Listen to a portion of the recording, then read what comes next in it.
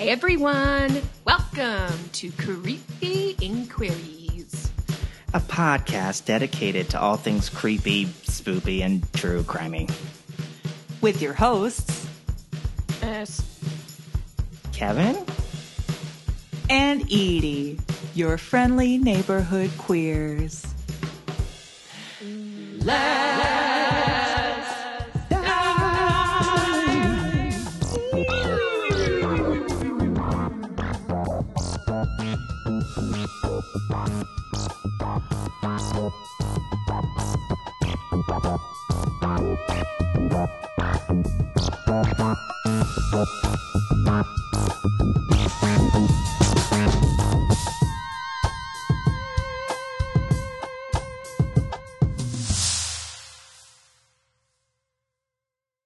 It's an interesting one. Unky Kevin, Hey. Are you broadcasting from Brooklyn, Unky Kevin? Are you live from New York? Sure am. Live from New York. Live from New York, it's Kevy. Very nice view.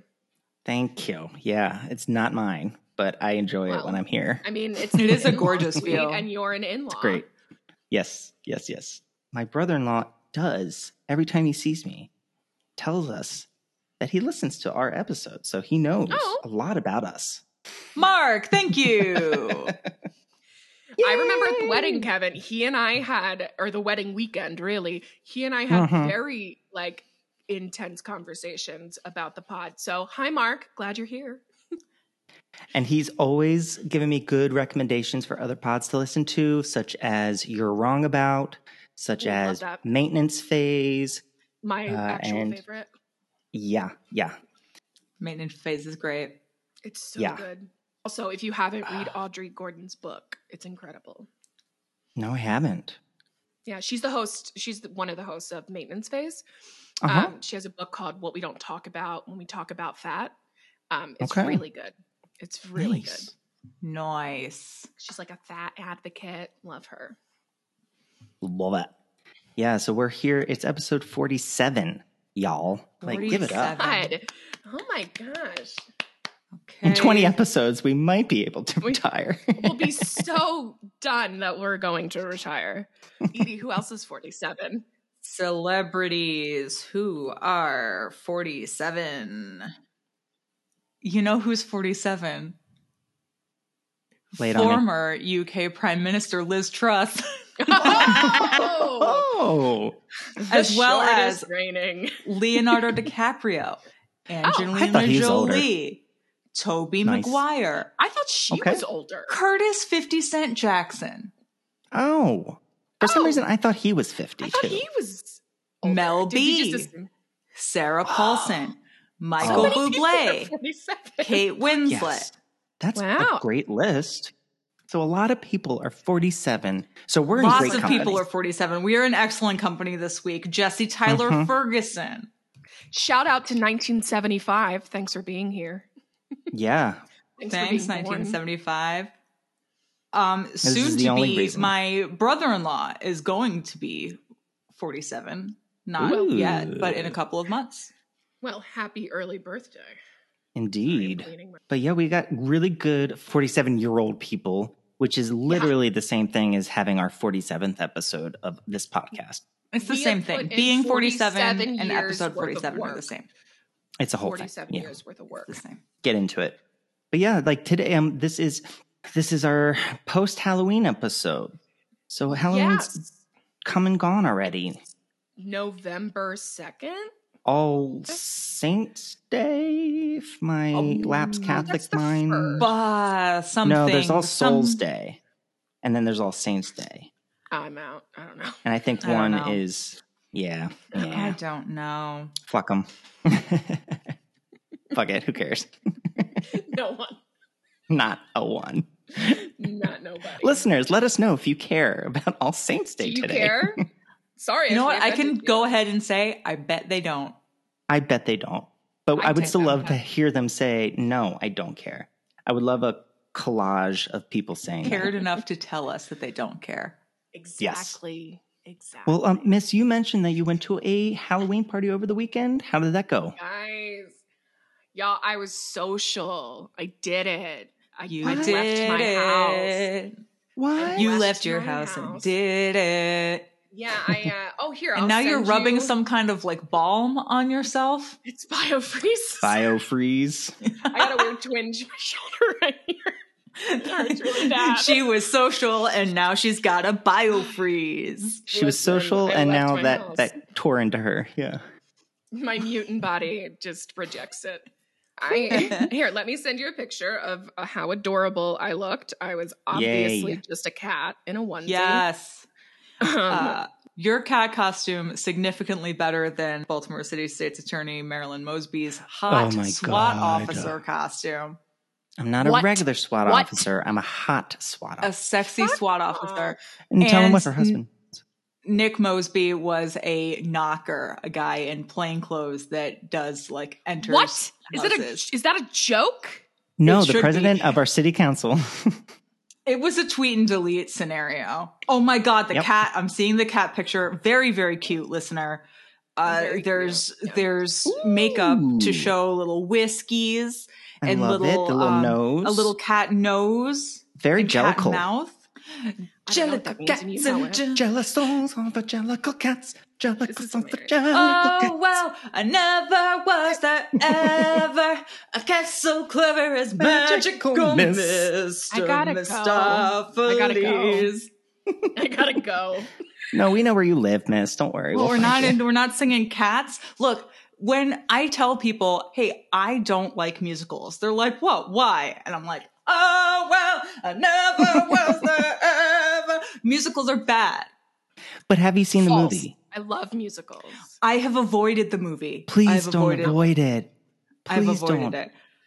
Can I skip James Corden's Bustopher Jones? Can I skip it? You sure can, but don't skip Rebel Wilson and don't skip the rest of it. Rebel Wilson, I saw that Rebel Wilson unzips her cat skin to reveal further cat skin in a different outfit. Correct. Absolutely. Disgusting. Logic is suspended. They make Sir Ian McKellen drink out of a milk saucer. Disgusting. Come on. No, you don't do that to Sir Ian. He's been through enough. He's fucking knighted, okay? He's a sir. Well, they also had Dame Judi Dench being whatever. You know what's crazy is these people agreed to it. Yeah. They apparently went to like weeks of cat acting training. Learned how to like lick their hands and stuff. Miss, did you go to cat acting for this party? Yeah. What training did you do? I've been training for 4 years with my little assholes that I live with. Your at-home training? True. True. Your coaches? Method. I've been training for 4 years. Method. I've been... Question, do you use a cat-sized litter box or did you find a bigger vessel for litter? I just pooped my pants because it was like a Got it. So like I didn't know how to do it without like getting like the whole costume in the litter. So I just did it and I just threw it away. You know? Okay. One and done. Dang. Dump and Please chuck. Please don't think that I dumped in my Halloween costume. It's not true. You heard it here first. It was a bit. It was a bit. You heard it here first that Miss denies taking a shit in her Halloween costume. Do we believe her? Bold claim. Yeah. That is a bold claim. But I did go to a party. I did socialize. I had a lot of fun. It was nice to see people. That's great. Yeah. I didn't regret it, which I'm very happy about because I was like, I don't know when the last time I was people-y. I don't know if I can handle all these peoples. And it was good. It was good. I had a great time. I'm glad. Edie, how was your weekend? It was also good. I went shopping yesterday for multiple tubes of Pillsbury cookie dough. And a couple of boxes of a Betty Crocker. I didn't even bother with Halloween shapes. Didn't even bother with it. No, here's why. Here's why. Because they're not for the kids. They're for us to enjoy and to give to our neighbors as they're porching and handing out candy and stuff. And last year I did a whole thing with like doing little vampire bites in red frosting on every single cookie and every single brownie. And I'm not doing it this time. Didn't make it taste any better, did it? No, it didn't. Martha Stewart bullshit. Yeah. No, fuck that. Fuck Martha Stewart. And so Truer I did not words. do that. I am just doing regular cookies and regular brownies. Cookies. Yup. And I just baked brownie batch number 1 because they kind of take longer in the oven. Hopefully we'll just get it all done this evening. Nice. If I don't get it all done tonight, I will That's a lifestyle choice. Procrastinate work stuff and do it tomorrow. And think how early you'll get it done the time. You don't want to work. That's so true. That's so true. I don't want to work. No, I do. I love my job. We all love our I say jobs. that too. And I'm like, no, I actually really like my job. So I can't. Yeah. I've been complaining about my job since I was like 15. And I finally have a job that I enjoy. And it's a muscle. It's hard for me to turn that off sometimes. Yeah. Yeah. Sometimes I'm I just want to I don't actually hate this job. Yeah. Like, sometimes. Would I rather be a person of leisure? Of course. Yes. Of course I would. 100%. I want grapes dropped into my open mouth as I lounge on a divan. Oh, man. Yeah. I'm excited for this episode because I just get to sit around and listen to really cool stories. I'm assuming they're cool stories. I don't know what they are yet. Oh. You're not ready. You're not ready for my spoopy story. Oh, God. I'm not ready for Mrs. True Crime story. So none of us are ready. No. Should we wait? My body is ready. Let us wait 1 moment. Let's give this episode a moment of peace or silence. Are we ready now? I have been wanting to do this story for a while. I've been following it since like the beginning of last year.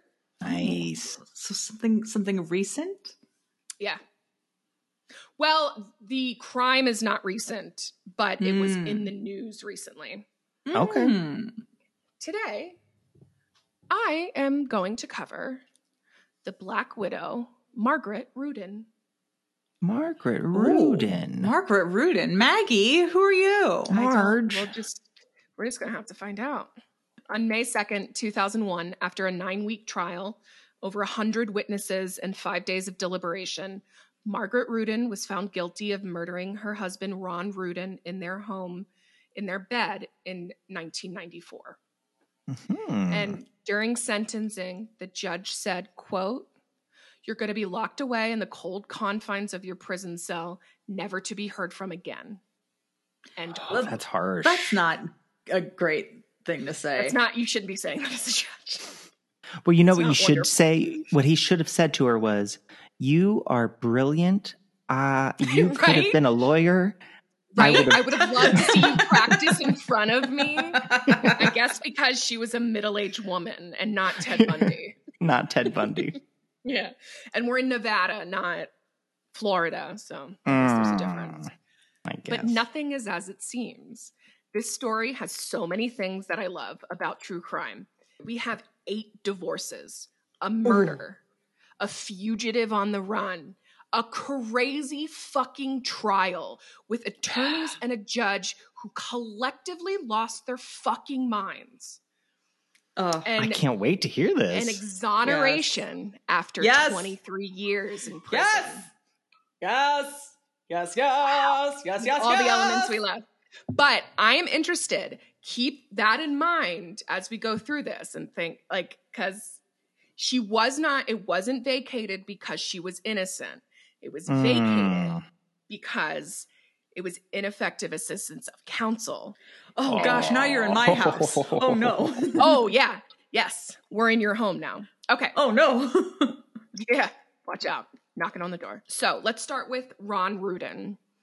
He came to Las Vegas in 1960 for a real estate boom. And what we know about Vegas in the 60s is this big old mob country.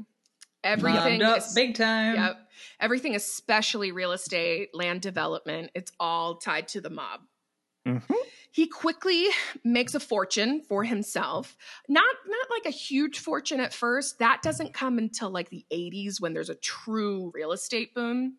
But he does a really good job for himself. And he has a reputation. He's a serious businessman. Like the judge in the trial knew of his reputation, which is interesting. He was a serious businessman, but had a flashy cowboy style. He wore a black cowboy hat, black cowboy boots, and drove a black Cadillac. Oh, whatever. Yes. He's driving around being like, I look just like Johnny Cash. That's exactly it. That is exactly what's happening. He also really liked the ladies. When Ron and Margaret met, Ron was still separated from his fourth wife. His third wife, Peggy, had allegedly killed herself using one of Ron's many guns. He had what was, quote, called an arsenal. Ooh. When they describe it as an arsenal, you've got a lot of guns. It's a lot of guns. You were saying his third wife was Peggy and then his fourth wife was Margaret? Aren't they? His fifth wife was, His fifth Peggy wife, is a nickname. Yeah, so if her first name is Margaret, his third and fifth wives were Margarets. I see. One was Peggy. Okay, I'm sorry. Multiple wives, two of them Margarets. Yikes. This has Ron Swanson and Tammy all over it. Tammy. Tammy exactly 1, Tammy 2. And then Mom Tamara. Yeah, exactly. That's right. Sort of that. So yeah, his third wife killed herself in their bedroom. He married a fourth time. They quickly divorced. And that's when he meets Margaret. Margaret now, she was born in Memphis, Tennessee, and her father was a barber who just liked to move. By the time she graduated high school, they lived in 15 states. So, whoa. Yeah. Ooh, that's so rough. like was he on the move or on the run? I don't know. They didn't really talk about him, except that he was like a strict religious man. So he would they would move to a town, he'd open a barber shop, and then when he got bored, he would pack everybody up and they would just go and do it again somewhere else. Like, God crazy. Damn. Yeah. That's like, That's what wild. an unstable childhood you know what that does? That is. It creates a stable person. That's what it does. Truly. That's really fucked Someone up. with a true sense of identity and home. Who's grounded, who understands. Definitely. Interestingly, Margaret had also been divorced 4 times when she met Ron. So this is both of their 5th marriages, which I thought was just perfect. Like, yes. I mean, it's got to be hard to tell someone that you're divorced 4 times, and then it's like, you got herpes. Like, it's rare that you have 2 Liz Taylors. Yes, they're both Liz Taylor. It's really rare when they're both Liz Taylor. Yeah, that is, agreed. yeah. Let's see. After her first divorce, she went to real estate school and supported herself and her 2 children. She's very proud of the fact that none of her husbands ever asked her for a divorce. She always initiated it because she was a great wife. You don't fire me. I quit. I guess. I quit this marriage. Yes. Ron and Margaret didn't know each other for more than a few months when they got married in Vegas in 1987, which, like, I think is a pattern, and it's probably why they were both on their 5th marriages. Just a theory. But perhaps. In an interview, unprompted, Margaret says into the camera, "Do you want to know that he was the best lover I ever had?" End quote. She is at the time of this, a 77-year-old woman. You better work. They met at church. She allegedly said to one of her friends at church, "My next husband is going to wear cowboy boots." And from across the room, her friend sees this man staring at her. And then she looks over and says, "He's wearing cowboy boots." And so it was done. It was a done deal. She manifested it. And I think they were just like married within months. Yeah, yeah. Well, I mean, if it's number 5, you're not really like too gun shy about like going for it. I know this process. I'll just get divorced if it doesn't work. Yeah, just plop that ring in the fuck it bucket. in the whoopsie pile. So when they got married, Ron's business was located in a strip mall he owned. So Margaret opened her own business in that strip mall, an antique shop, which she ran by herself and she was very proud of. And when they got married, she moved into Ron's house, which was located directly behind the strip mall. Very convenient. Oh, that is convenient. I do love that. I love a like Bob's Burgers-y live right above the restaurant situation. Mm-hmm. And I guess she never went to his house before they got married, because after they got married and she moved in, she was dismayed to find out that the house hadn't been updated since his third wife's death. Oh, and no. Ron, they still slept in the same bed where she died. Oh, gosh. And continued to do so throughout their marriage. No. Yeah, sorry to that fourth wife. They were married. They knew each other. Yeah, they knew each other. Fourth wife. Very short time. They got married, and I think by the time Ron and Margaret met, he was in the process of getting divorced from the fourth wife, and I think they'd only known each other for a year. So they met, married, and divorced within a year. I mean, it's a speed run, Yeah. So this is uncorroborated, but in an interview, Margaret claims that one night, not long after they got married, they were in bed, and very quietly, Ron allegedly asked, "What would you say if I told you I killed Peggy?" Ooh. In response, she said, No, you're not relieving your guilt on me. I don't want to know. And then she stayed married to him.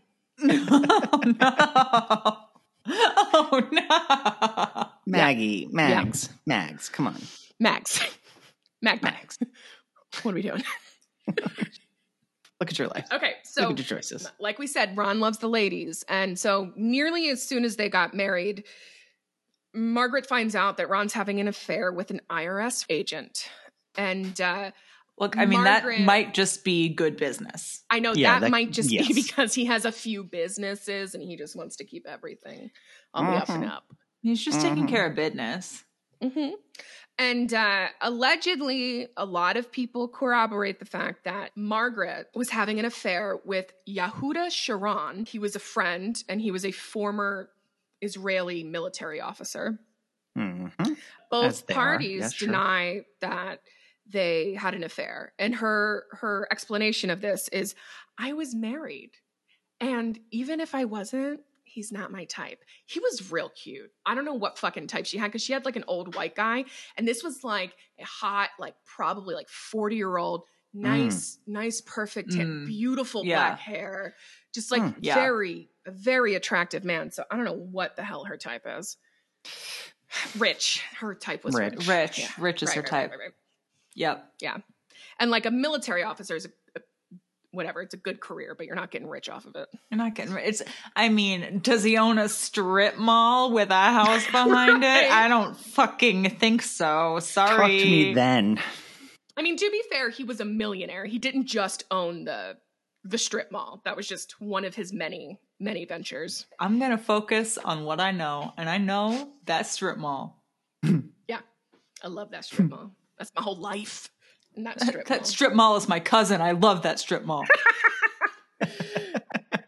Not long after they got married in 1988, Ron reported that he was missing a .22 caliber gun from his arsenal. I don't know how he noticed it was missing, but he noticed it was missing. I mean, better that he noticed than if he didn't notice. You know what I mean? Much better that he noticed. True. And again, not long after they got married, there's the affair. Now this gun is missing. Margaret starts to see what she calls another side of Ron. Apparently, he began drinking very heavily and he was having multiple affairs. But she said she was hurt by the affairs, but she was determined to make the marriage work. At a different point in this interview, she says, she's like, I've been divorced 4 times. Why would I kill a husband? I have no problem leaving. It's a little contradictory. Fair, but also she's like, well, I wanted to make the marriage work. Then just don't. Right. She left 2 of her former husbands because they were cheating. So it's interesting. Is Ron the richest one? Yeah, by far. Okay. Well, yeah. Okay. There you go. We're on track together. Okay. Funny you say that. He has a trust, his estate trust. Mm-hmm. And in the late 80s, Margaret was set up with a 40% share. if he dies. She gets 40%. And then not long after that, he goes to his lawyer and says, I need to add something to my will. And it's a directive that says, if any beneficiary is suspected of causing my death, the whole trust will be frozen upon my death. Mm-hmm. Okay. I mean, that's a for no reason. Shrewd move, it's a shrewd move. Shrewd for sure. But also, interesting. Not often a clause I would all of read. a sudden to add it later, you know, it sounds like maybe something happened to make him. And bitch, isn't he the murderer? Men. Right? According to Margaret. But interesting, after that, 2 years after he put that directive in his will, he increased Margaret's shares to 60%. Huh. Yeah, so maybe they were having, because I know at one point she left him. You know, maybe that had something to do with it. But I don't know. Maybe they were back on good terms. We really don't know. Huh. So here we go. Ron was a very predictable man. He kept a schedule. And even though this was 1994, you were always able to contact him. They both had cell phones. They both. My gosh, who were they? Mulder and Scully? Cell phones in 94? They had cell phones, and he had a car phone. And my mom had a car phone. Gotta have a car phone. December 18th, 1994, he doesn't come home from work. Now, that night, Margaret, allegedly, is working very late at the strip mall. And this is corroborated because I think it was 1:30 in the morning. She sees that another business the lights are on. So she is talking to these strangers. It's like 1:30, 2:30 in the morning. They were both like, and it was all small talk. Like there was no reason for her to be there or to be having this conversation with them. So she says she comes home and she notices Ron's car isn't there. And she said, well, I guess he would sometimes get mad if she worked late and he would go out without her. So she was very tired. And so she just came home and went to bed. And this is what she told people randomly at 1:32 in the morning? Or she came home at 1:32 in the morning? Sorry. No. She came home after the random conversation with those business owners that were up working late. And then she comes home because she lives right behind the strip mall. And Ron's car's not there. Ron's not there, but she's sleepy, so she's going to sleep. The next morning, he's still not home, which is very unusual. She starts calling friends, seeing if they've heard of him. He also he's got like a trailer near a lake, I think. He was in the process of finalizing this big land development deal, and it was far away. So he had a trailer out there while they were doing that. So she called somebody, because I don't know if he wasn't answering the phone or it didn't have a phone or whatever, but she calls a friend who lives out there and is like, hey, can you go see if Ron's at the trailer? And he wasn't. So she starts to panic. So she goes to the police. She's like, I think my husband is missing. Haven't seen him. And they're like, sorry, you got to wait 48 hours. Classic, yeah. So that was December 18th.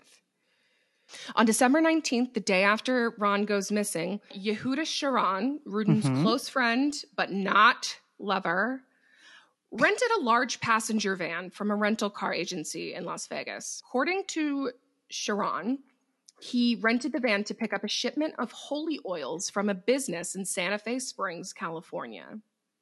Sharon had directed the rental car agency to remove the back seat from the van. Got to fit all those holy oils in there, you know? Yeah, he returned the van on December 23rd with 348 miles logged.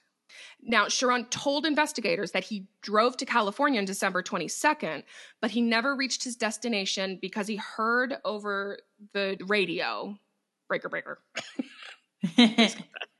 Heard over the radio that it was raining in California, and so he decided that he couldn't go. No, you can't. You can't go if we can't pick up holy oils in the rain. Holy oils in a vehicle. Possible. It's not possible. Yeah. So December 23rd, also Ron's car was discovered parked in an alley behind the Crazy Horse 2 saloon. The car was locked, and the police retrieved 2 sets of keys to the car from inside the car. The police also noted that dirt and mud had been tracked onto all 4 floorboards of the car. Upon further investigation, 4 separate footprints from 4 different shoes were found, and several fingerprints were lifted from the vehicle, none of which belonged to Ron or Margaret. Now, remember, he was meticulous about his car. He paid someone to clean his car, I think, daily. Oh my God, that's overkill. Wow. He was obsessed. If not daily, weekly, something ridiculous. Weekly's still a lot. No, it's insane. Weekly's insane. My car is an abomination. Never had mine detailed. Okay, January 27th, 1995. We're just about a month later. Police are granted a search warrant, and they are searching her house while she is out. Investigators find human blood in the master bedroom. I mean, that could have been Peggy's. Frankly, that could have been Peggy's. Could have been Peg's. They didn't clean it up. Apparently, she kept a glamour shot of herself above the bed because blood was found on that as well. Okay. And there were allegedly stains recovered from a mattress and box spring. While police were searching her house, she was on her way home and saw police in front of her house and just kept going. Yes, you keep driving. You just keep going. Yes, Maggie.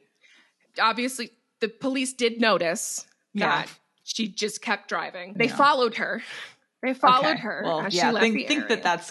I mean, honestly, it's going to be expected. Yeah. She stopped at a nearby convenience store where she made several long phone calls. Later, she went to her sister's house, who told her that the police were looking for a trunk, a gun, and a glamour shot portrait. Which, like, how would she know that? Right. And the sister's suspect. Margaret then drove to Sharon's residence, where she remained for 2 hours. And then police observed Margaret and Sharon leaving his house together, and they followed them to the state line crossing into California. And so police officers contacted the LAPD, who surveilled them until she got on a plane the next morning to St. Louis. Cool. And now our girl's on the run. On the lam. Cool. That's right. That's, look, not going to the house while they're executing a search warrant. That's reasonable. I wouldn't want to be there. Skipping out to St. Louis, not an excellent look. So it's not an excellent look. To be fair, if you're going to do that, you're never coming back. You go somewhere where you never come back from. She had no plans of coming back. Oh. Okay, well then, all right, Max. She's literally on the run. You know, to be fair, she was not under indictment. She had not been told that she could not leave the state. Right. She was perfectly within her rights to get on a plane to wherever the fuck she wanted. True. But you're right, it's absolutely a bad look. Right. It's like, can you? Yes. Of course you can. Should you? Yeah. So, December 1995, a year after he went missing, the badly charred remains of Ron Rudin were found by fishermen near Nelson's Landing at Lake Mojave in Nevada, 40 miles outside of Las Vegas. Okay. Wow. Okay. When they found it, they found his skull and 21 grams of other bones, an antique trunk. Okay. And a gold bracelet that had Ron written out in diamonds that his second wife had given him that he never took off. Oh, got it. And were the remains in this trunk? No. No. They were the trunk was just there. It was all there. I think the 21 grams of other bones, I think that was in the trunk. But the skull was just out. But the skull had all its teeth still, so they were able to use dental records and confirm that it was Ron. What was the point of burning the body? I know. If you're going to leave the bracelet and the teeth. They're in the desert. Like, the body would have decomposed, like, so fast. Anyway, that's not my business. But defense attorneys said that the conditions of Rudin's remains was not consistent with a burning. They testified that the perpetrator would need more than 50 gallons of gasoline to fuel a fire capable of burning his body to the degree that it was. Whoa. That's a lot. Yeah. And an interesting fact that they discovered is that the steamer trunk, as it is known, is similar to one previously seen in Margaret's antique shop. Yeah, when you said antique trunk, I was like, Margaret, were you that? Come on now. Don't do that, Margaret. I mean, we don't know if she did it. We don't. Well, and we're going to find out. It seems like she legally did not do it. And so that's the most important thing. Legally did not do it. She did not do it. She was not found not guilty. We'll find out together. Now, she's on the run still. July 21st, 1996, a scuba diver discovers a .22 caliber Ruger handgun while diving near Pyramid Island at Lake Mead. The gun was wrapped in several plastic bags that were secured with rubber bands, and it was well preserved. Oh, God damn it. The handgun had a suppressor attached to it. Police subsequently learned that the gun had been registered to Ron Rudin in 1980. Is this the missing 22? Allegedly. Mm. Yeah, it is, yeah.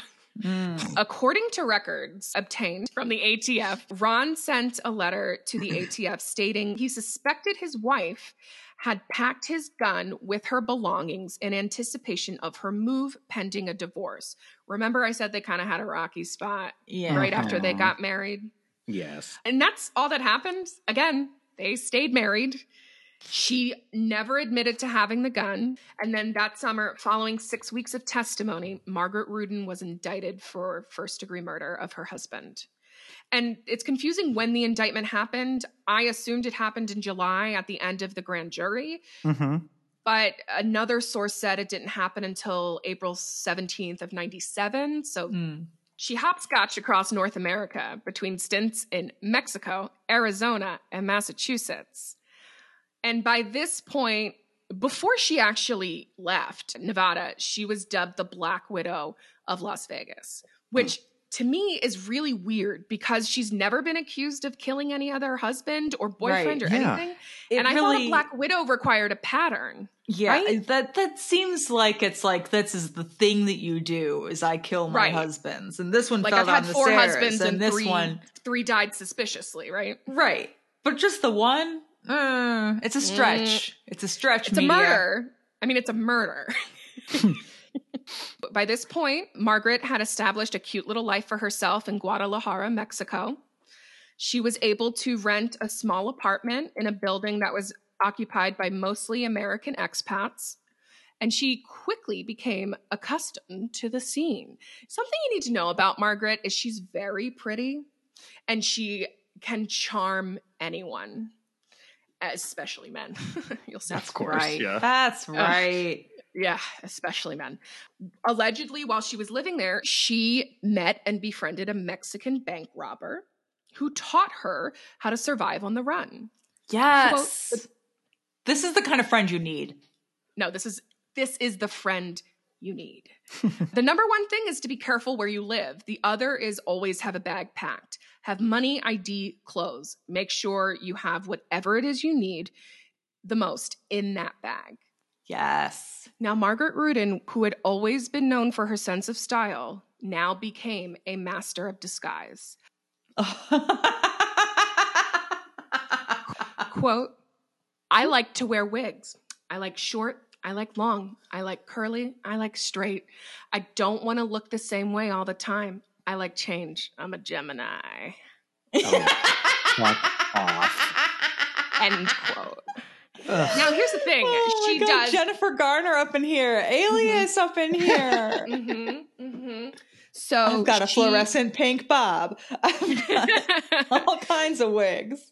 I'm a Gemini. We don't really see much more. She usually has like a bob or shoulder length hair, blonde, a solid brunette, and a red. So, I mean, here's the thing. She wasn't a master of disguise. She looked like herself with either red hair, blonde hair, or brunette hair. So it's like a Moira Rose situation. Yeah. Probably.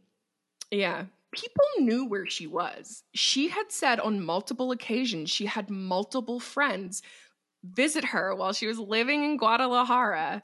Oh my God. She did not listen to her bank robber friends at all. They would try to convince her to come back, and she always said no. Until 1998, she felt like she had to go back because, quote, my mother was in the hospital very sick. Once you have children and grandchildren, you can't go somewhere else and live and act like you're having a normal life. I don't think she was supposed to be pretending she was it doesn't matter. So with the help of expat and friend and retired Boston firefighter, Joe Lundergan, who was absolutely not her lover. Again, she gets very offended. Joe, no, he's just a friend who'll do anything for me.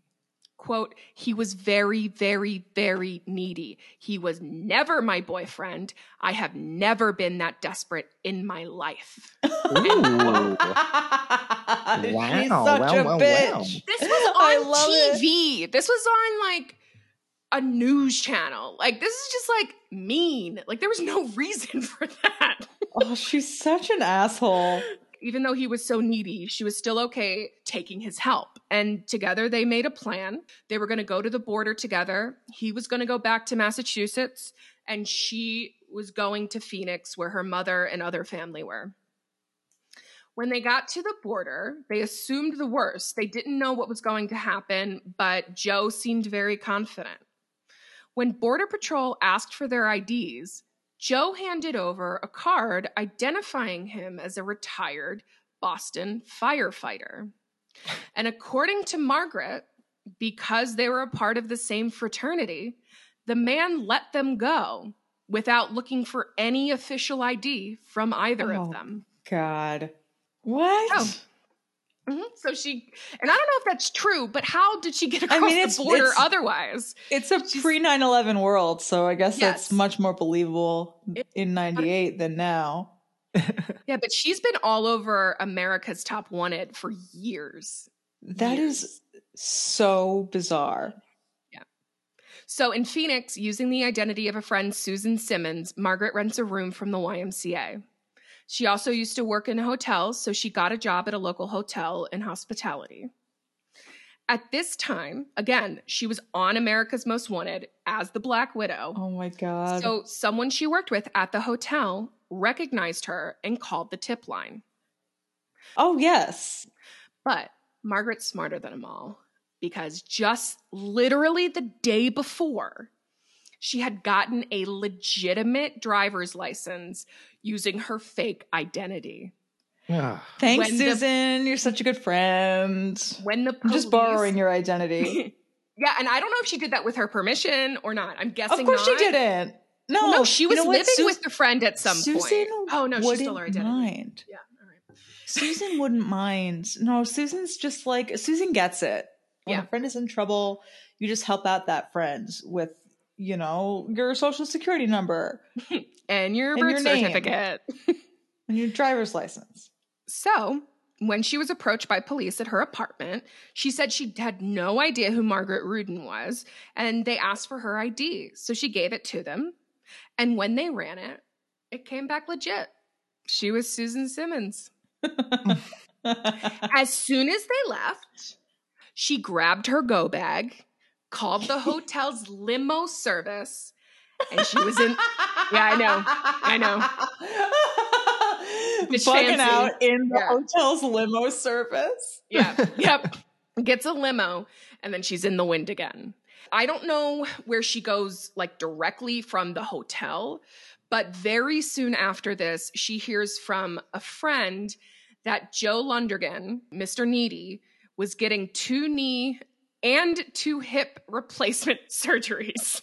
Which is like the craziest thing I've ever heard. Well, he used to be a firefighter, so I'm sure it's both knees and joints. Both hips. Both. Like, that's so at the same time. Oh my God. I don't know if he got all 4 at the same time, but he was getting them. And so he asked this friend if he could get in contact with Margaret and see if Margaret would take care of him.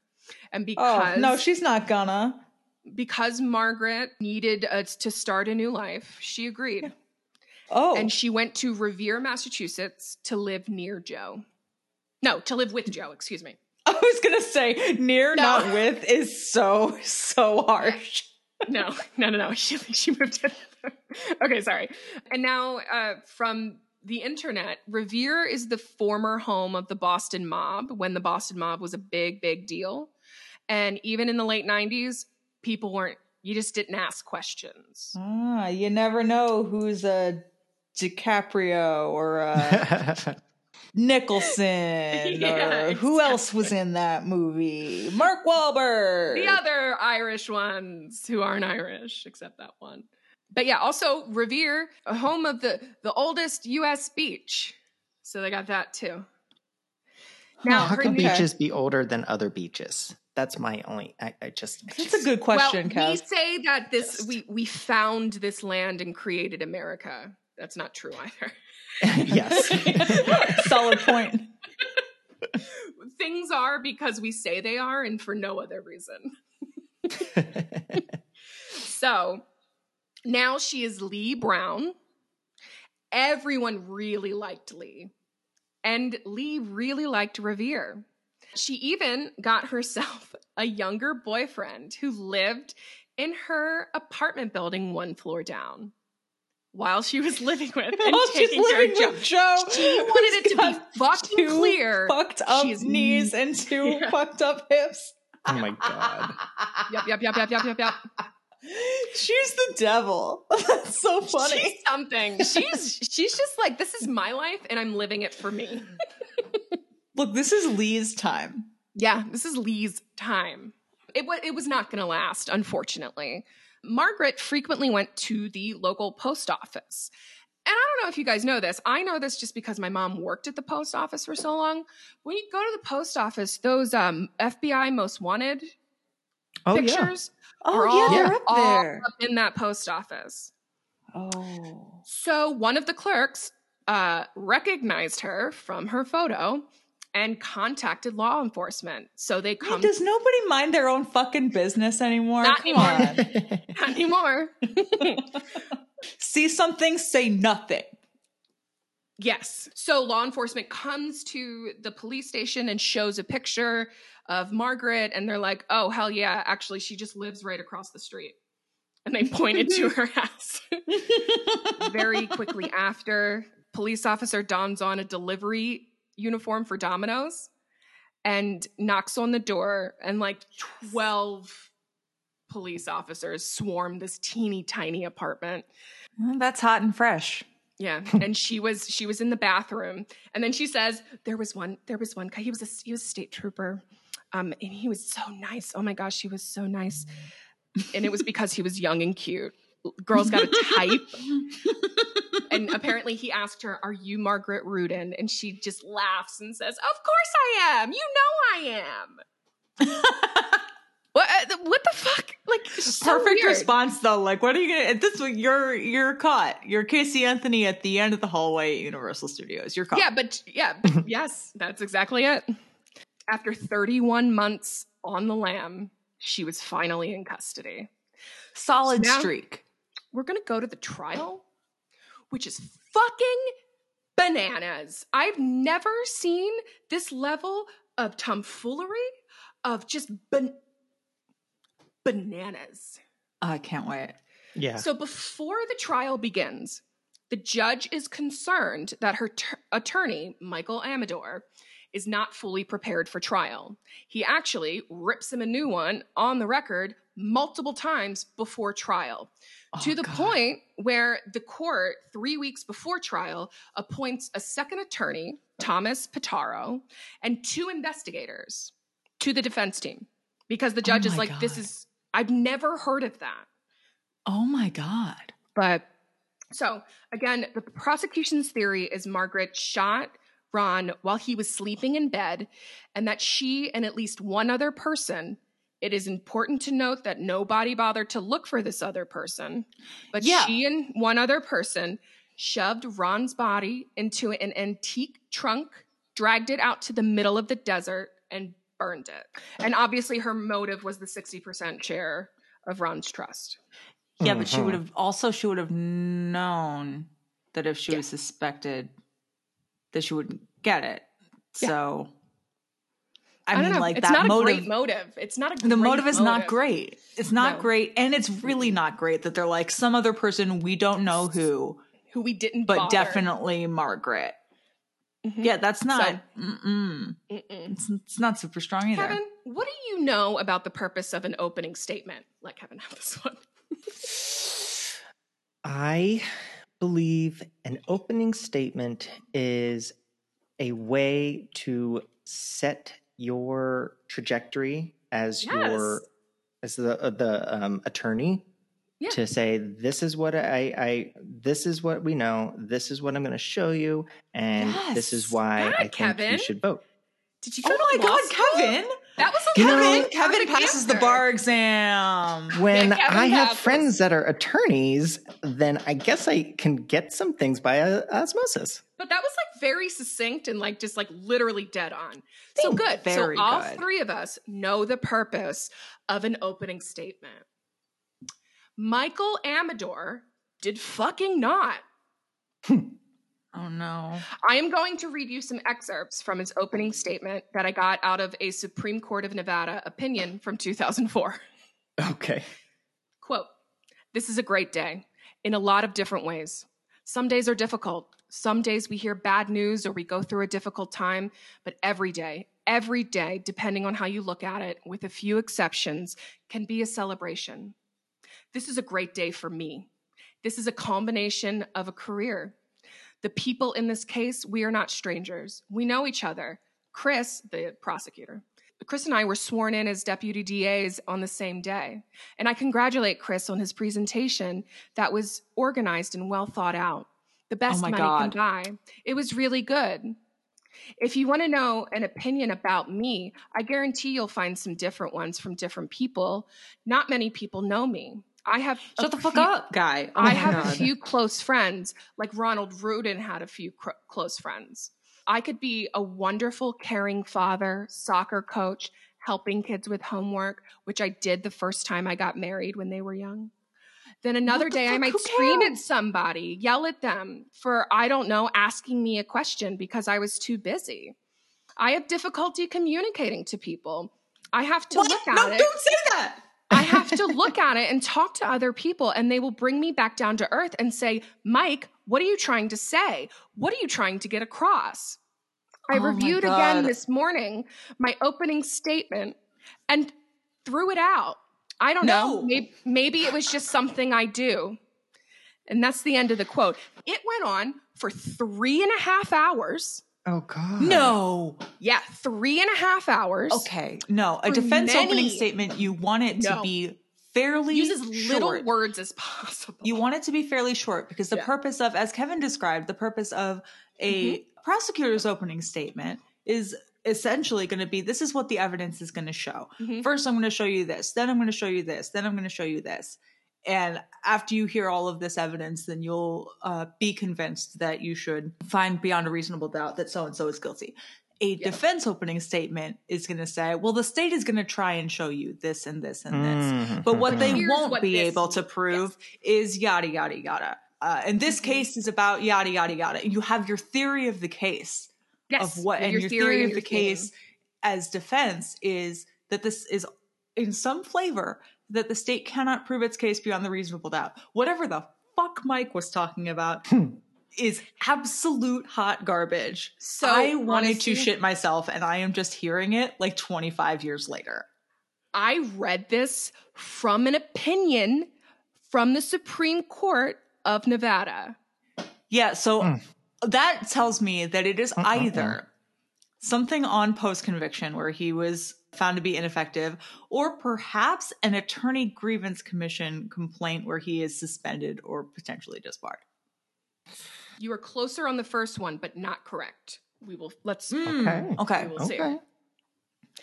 3.5 hours. The judge interrupted him many times, reminding him of the purpose of an opening statement. Oh my God. And he kept going. It was described as a meandering mashup of an opening statement, a 3.5-hour run-on riddle with self-aggrandizement and digressions that ended with him almost asleep with his chin resting on his chest. And then I was just like, so he was on a lot of drugs and crashed, because that's what that sounds like to me. That's what that sounds like, yeah. That is wild. And that's very like Norm Pattis at Alex Jones's Connecticut trial. Yeah. His opening and closings were bizarre. And I think during voir dire, he fell asleep. Good. At counsel table, and not when he was supposed to be talking, but still. This is all very Pattis-esque bullshit. So trial starts March 2nd. March 5th, Michael Amador moves for a mistrial because he did not adequately prepare for trial and Margaret deserved a fair trial. Oh my God. During an in-chambers meeting between the judge and Margaret with no attorneys present in a closed meeting. What? No. Rudin stated she believed Amador was not prepared for the case, had not adequately investigated witnesses, and had problems in his personal life that were impairing his effectiveness. Fair. So, like, the moving for a mistrial is probably the best thing he could have done. Yeah. And to try and end this and redo it. Did this. Yeah. Way to go. Yeah. So, nonetheless, Rudin didn't say that she wanted him to be fired. She just wanted the other attorney, Pitaro, she wanted him to be like first chair, and that Amador could just play along. Immediately following this discussion, the judge called the attorneys in for a meeting without Margaret, and Amador told the judge that he was having difficulty preparing because 2 of his employees, his wife and his mother-in-law, had terminated their employment 1 month before trial. And he didn't mention this until 3 days after trial started. Oh, God. And it's his wife and his mother-in-law. So he's getting a divorce. I guess he's getting divorced. Yeah, he's got to be getting divorced. I don't know. He's absolutely getting a divorce. Yeah. Oh, my God. So March 8th, a hearing was held where the defense testified that they were prepared and did not need more time. No. Why shut the door that you opened? You're shutting the door that you opened in your own face. That sucks. They do need more time. Well, I mean, maybe they thought so too, because on March 15th, Margaret's attorneys moved for a mistrial for a second time for the same reasons, that Amador is unprepared, but now included inadequate cross-examination of witnesses, and that Pitaro was fine, but he joined the trial too late to make up for Amador's lack of preparation. They should have just done that from the beginning. This is so stupid, miss. In denying Rudin's motion for a mistrial, the district court accepted Amador's argument that he used his best effort. And he was not ineffective.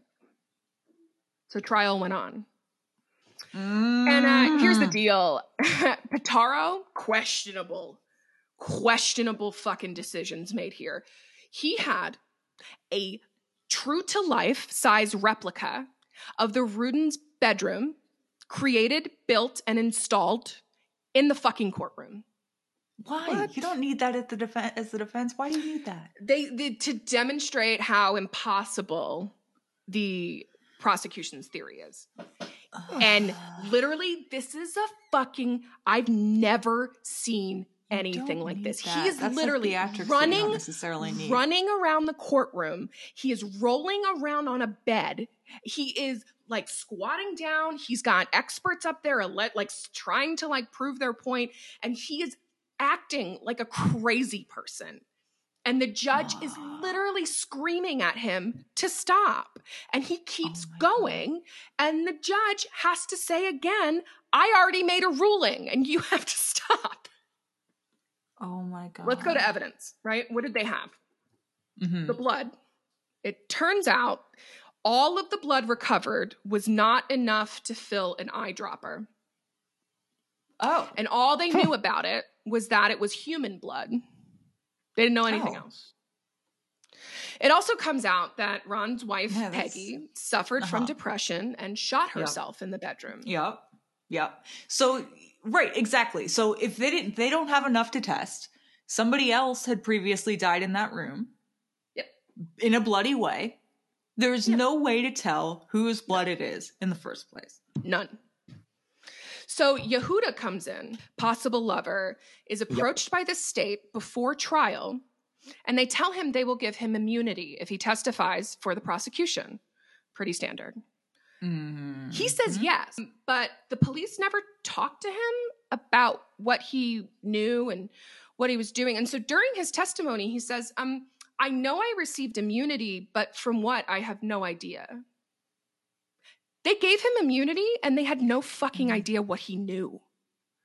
And so he gets up there for the prosecution. He's supposed to be like the big witness. Their star witness. They have no idea what he knows and or he's doesn't just like, know. And every question he's just like, no, I didn't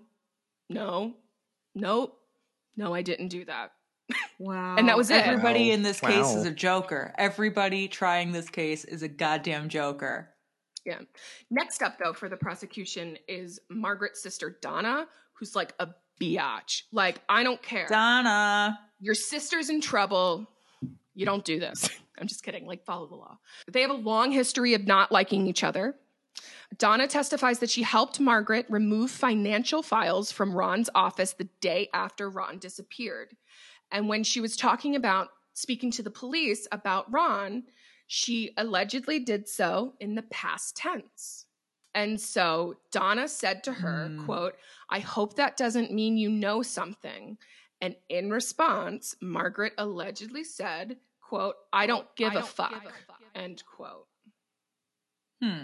Doesn't mean anything. It literally doesn't mean anything. It's not like it just shows that like her sister is kind of suspicious. It shows she's flipping. Yeah. It's no smoking gun. No. An antique dealer, Bruce Honebach, witness for the prosecution, testified that he sold Margaret Rudin an antique humpback trunk just months before Rudin's disappearance. A trunk, he says, purchased from a man named Donald Shaw Peter. Honebach also claimed that the trunk he sold Margaret Rudin matched the one that was found with Ron Rudin's remains. Furthermore, Honebach testified that Margaret repeatedly told him that she wished her husband was dead. But defense attorney... Who's among us? Yeah, I've not actually ever said that, but that's the thing that people say. The strangers, yeah.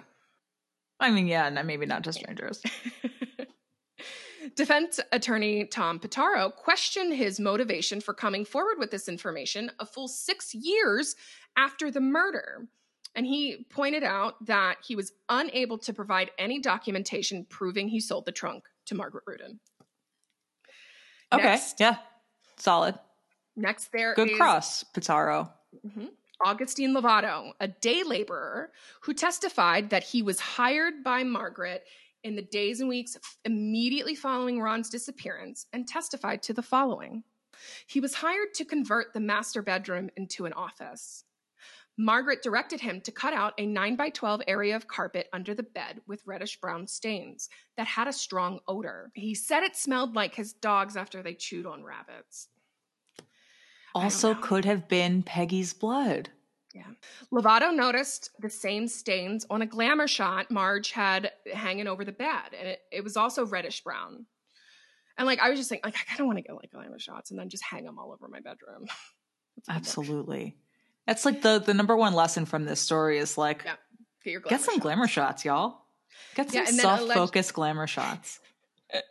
And then allegedly in the bathroom, he turns on the tub and a reddish brown blob came bubbling out of the drain.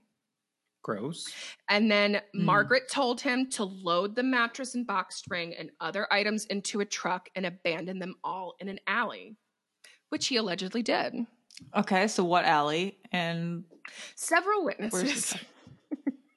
No, I mean, we'll find out what happened with that. But I mean, this is just the trial, what they had. So Ron's attorney testified that he was worried about Ron being killed for his money. And that's why he had the directive. She said that Ron had mentioned that she was violent and vicious. Margaret denied that Ron feared her, pointing out that not long before his disappearance, he increased the percentage to 60%. So, yeah. On April 23rd, after the defense rested its case, Donald Shawpeter contacted the defense. Shawpeter allegedly co-signed the steam trunk to Hannebach, which Hannebach allegedly sold to Rudin. Contrary to his testimony, Shawpeter claimed that he co-signed a small case to Hannebach, but not a steamer trunk, nothing that would fit the remains of a person. Since Shawpeter claimed that he previously supplied the state's investigator with this information, Rudin filed a motion to dismiss on the theory that the state withheld exculpatory evidence.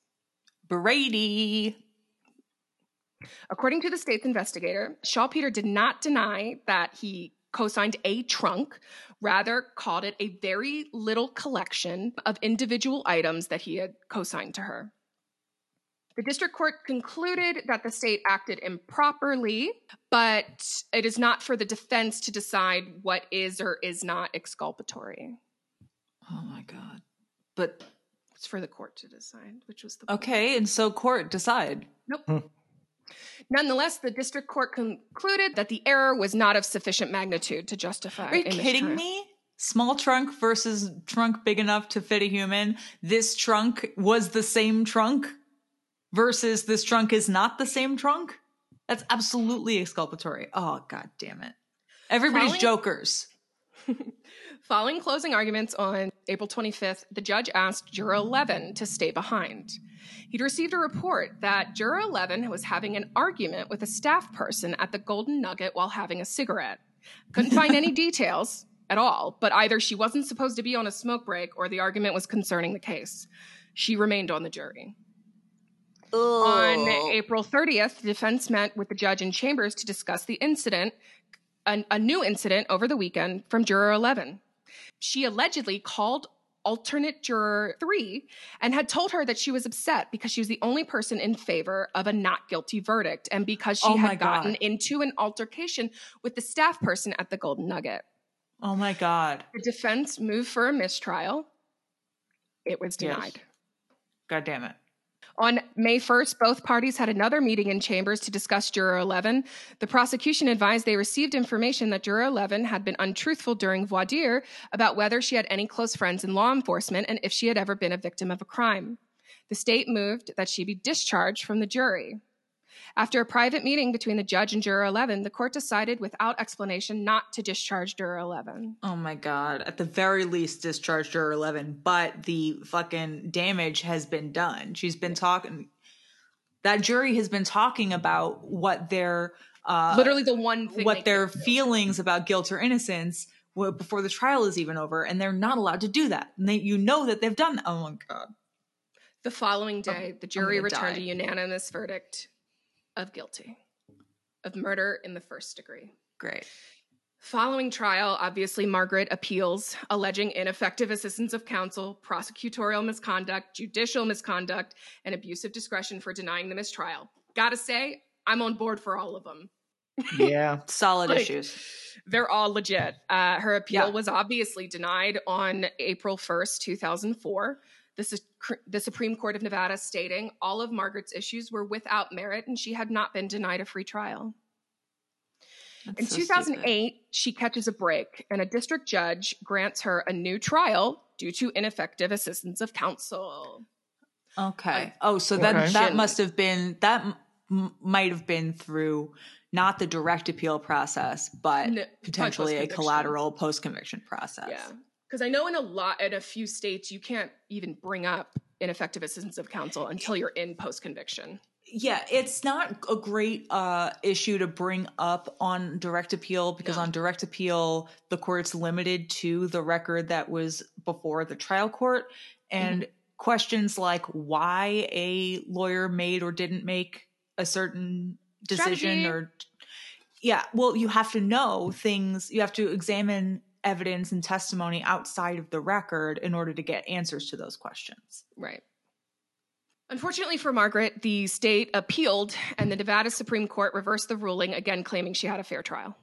Oh, fucking goddamn it. On April 6, 2011, Margaret filed a petition for habeas corpus, which was dismissed on January 25th, 2012. God, she's doing everything. She's doing everything she's supposed to. On September 14th, 2014, the Ninth Circuit upholds the dismissal while acknowledging that it was troubled by the case.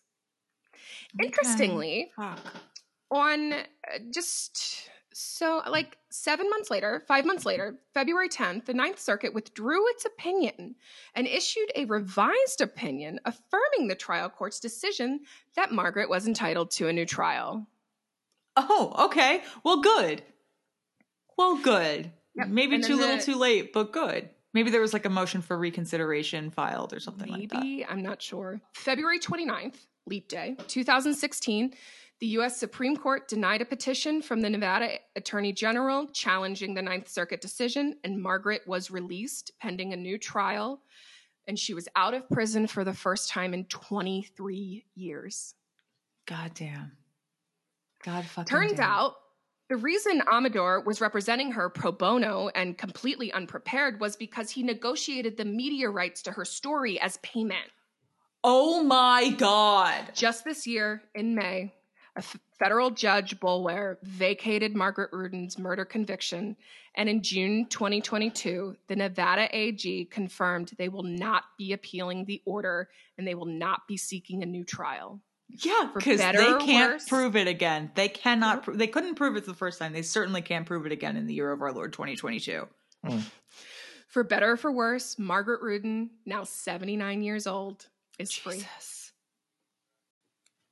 And that's the story of Margaret Rudin. That story is infuriating. That trial is infuriating. And did she do it? Maybe, probably. But that's not the point. Can they prove? She doesn't get to go to matter. No, state doesn't get to put her in jail. Not acting like that. They don't get to put her in jail for that. No. Nope. And listen, here's the thing with the law.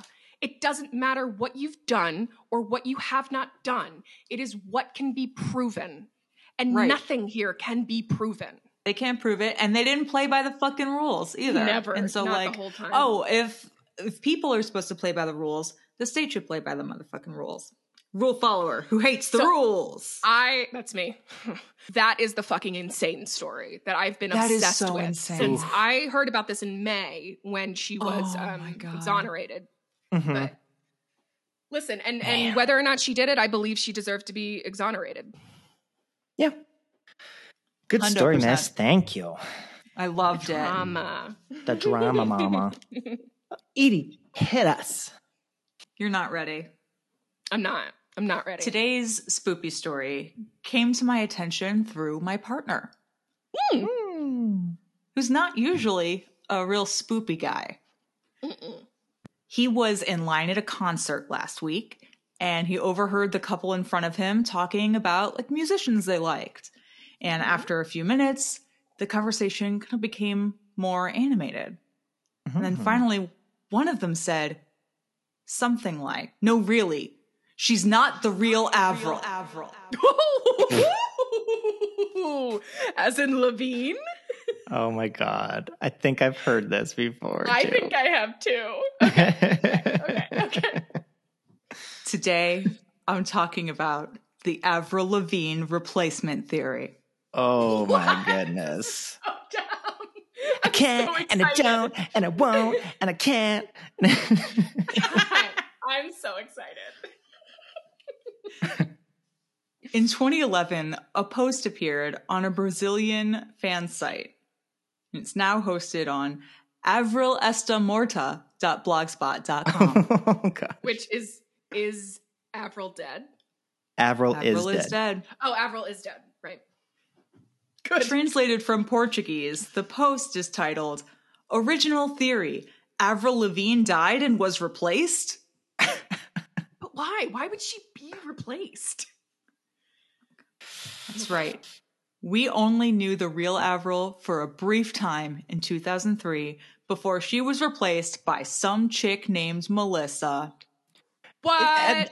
Was it when she stopped wearing ties? Is that what they're saying? Is that what it is? Is Avril just tie? There are so many clues. There are so many clues, Kevin. There are so many clues. In 1998, the real Avril Ramona Lavigne won a singing contest and started pursuing a new life as a musician.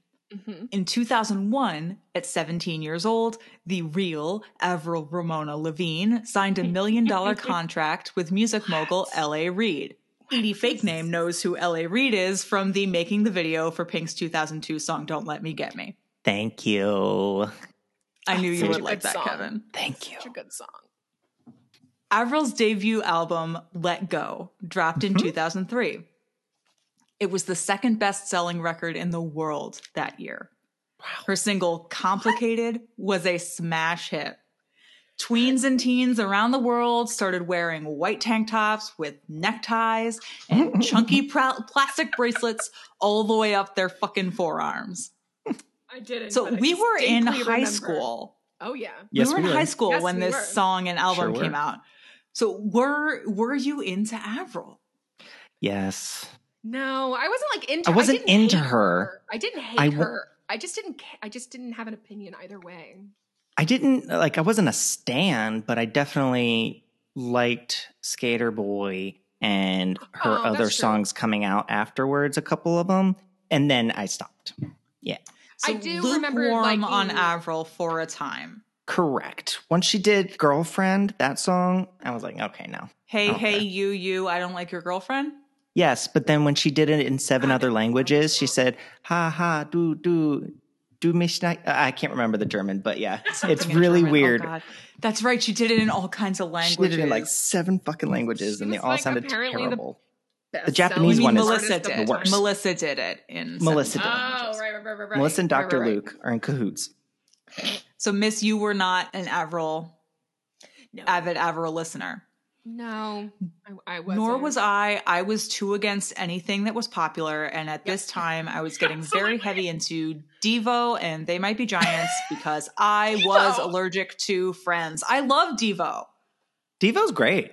We have Devo's record. Are We Not Men? We Are Devo is an amazing album. Mm-hmm. And it's very good. It's not just Whip It, people. Nope. It's not just Whip It. They do a whole song in like 7/8 and then it changes like time signature again too, right? Maybe, crazy. Probably. I don't know. And I just know what's a bop and what's not a bop. And Devo's just Bop City. Bop City. So in 2003, Avril got super famous super fast. So to deal with that sudden fame, Avril did what some other famos do and hired a lookalike to confuse the paparazzi who otherwise would follow her every move. So, are you following the real Avril or the lookalike Avril? She apparently hired a double named Melissa Vandella. And the two became friends very quickly. But fame took its toll on Avril.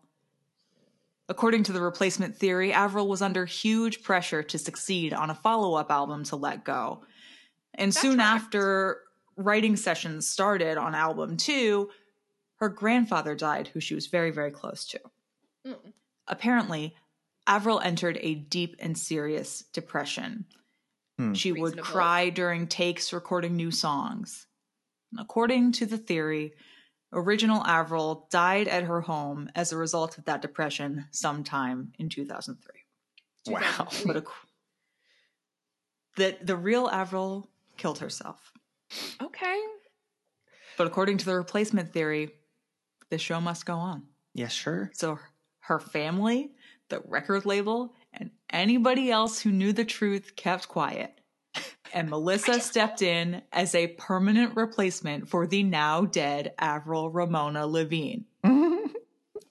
Show me the receipts. Oh, miss. Show me the receipts. Oh, miss. You will be so convinced. Okay.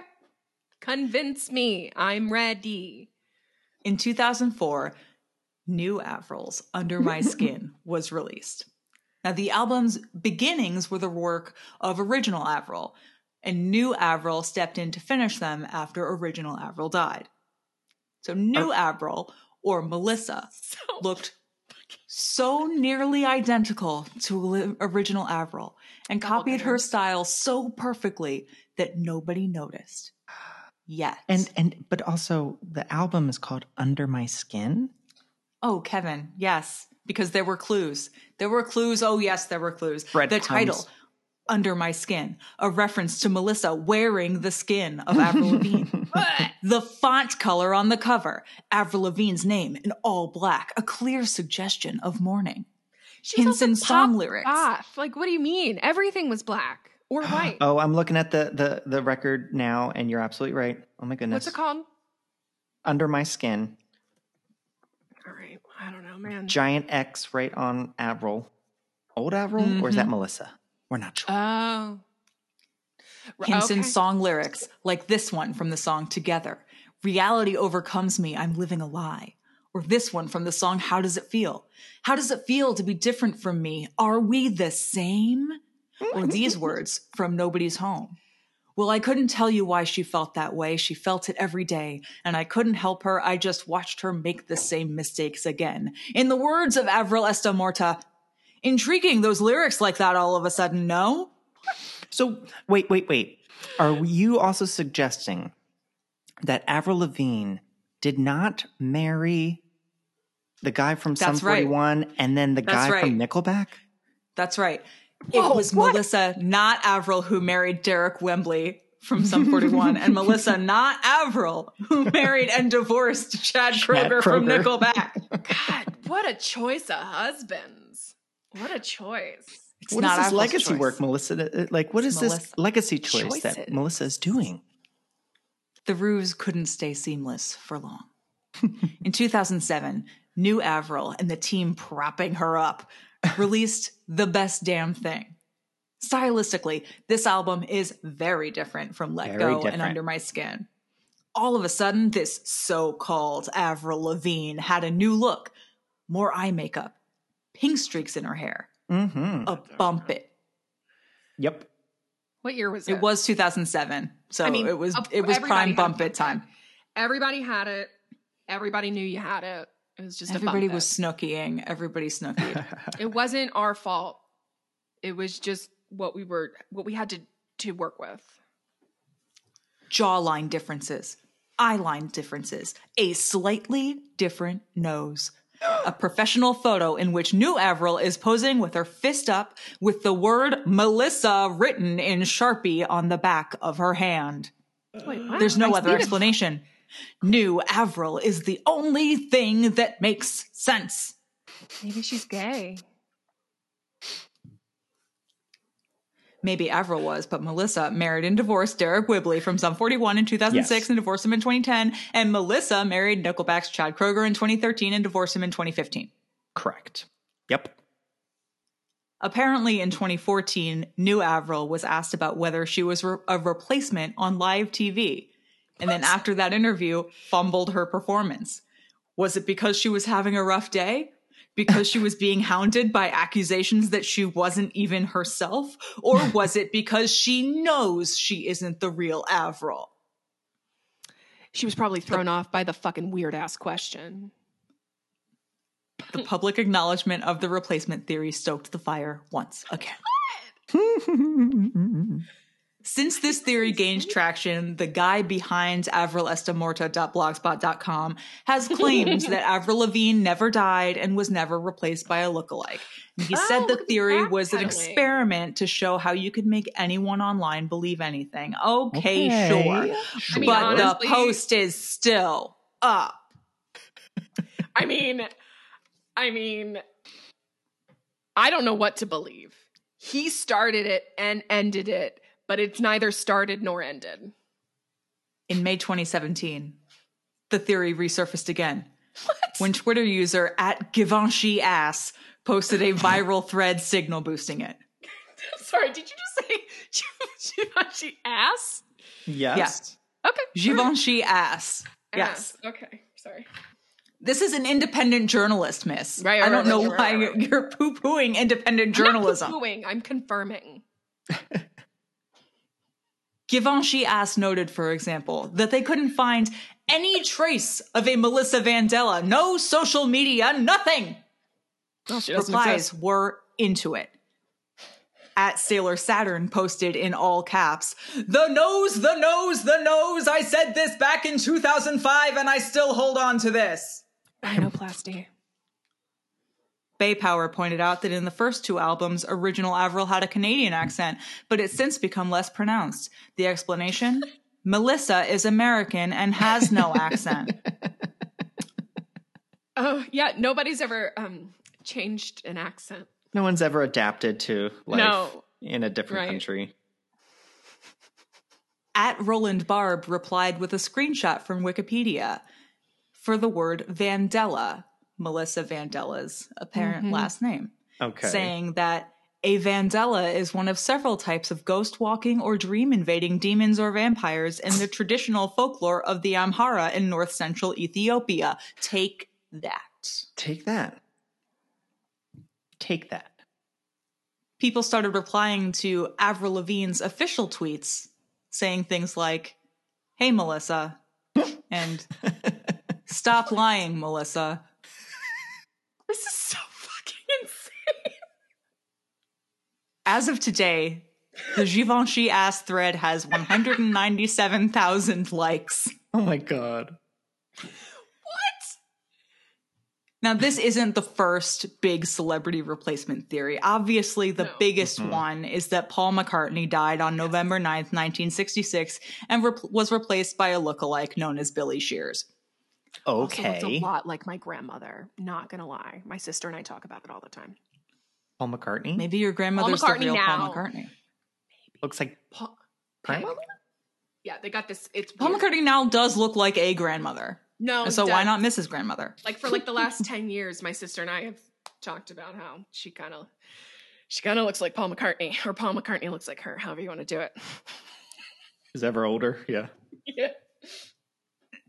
Now, I bring up the replacement theory because I find that it's one of the strangest and most insidious examples of parasocial relationships with celebrities. Because this is what you're saying. You're saying, I know you. I know you so well that I know that you're not you anymore. And you, oh my gosh. When did we start gaslighting celebrities? Right? It's, in that way, it's so callous, and to treat it like, I mean, I'm sure a lot of these folks are treating it like a joke. Just like I am in this story, but I want to end it on a more serious note, because it's like you wouldn't necessarily treat a non-famous person this way. You wouldn't like it if a non-famous person were absolutely piled on like this and being told by everybody that they were not themselves and were in fact somebody else with a different name. If somebody came up to you and they're like, "Hey, Edie, you're not Edie." You're like, "What the fuck? What are you talking about? I'm not Edie." What are you talking about? I'm me. I'm standing right Edie, here. You died in 2003 and were replaced by a skinwalker who looks exactly like you. Admit it, or I'm leaving. Just admit it. Just admit it. And it's like, it's just so interesting to me how bullying and like gang stalking is fun when it's celebrities, but it's not. It shouldn't be fun when it's celebrities. And to finish up, my husband told me that the person who was talking about this replacement theory really, really seemed to believe it. And neither my partner nor I want to rag on this person. Because it really does go to show kind of what the Avril Esta Muerta .blogspot.com guy was saying, which was, you can get, with enough information, with enough data points pointed at a person online, you can get that person to believe anything. And it's very, very easy for anybody to be tricked into believing stuff online.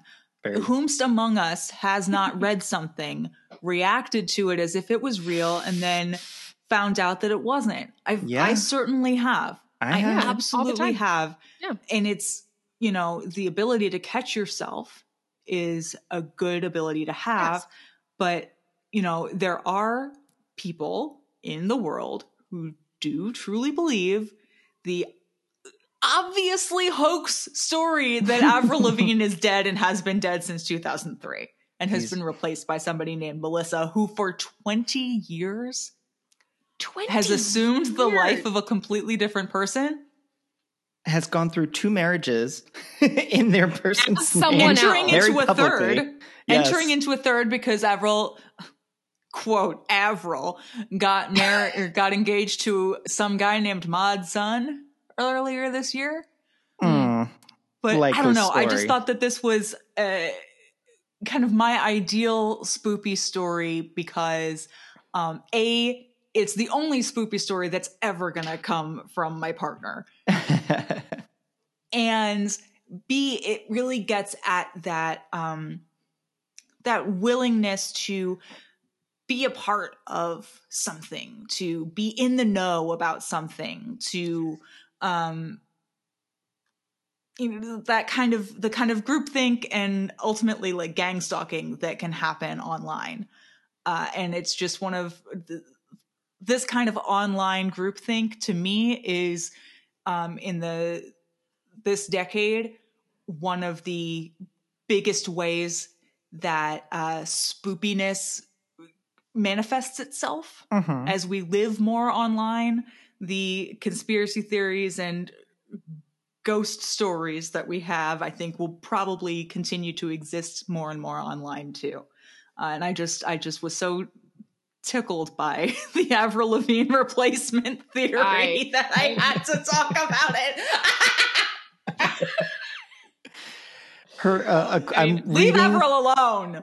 I'm reading right now. There's a whole Wikipedia page devoted to it. I was just looking. And I'm looking at some of the responses. She was like asked about it in 2014, and she's like in Brazil. And she's like, "Well, I'm here and I'm in Brazil," which doesn't prove anything, Avril / Melissa. But she also said a couple years later, "Quote, no, I'm not dead. I'm here."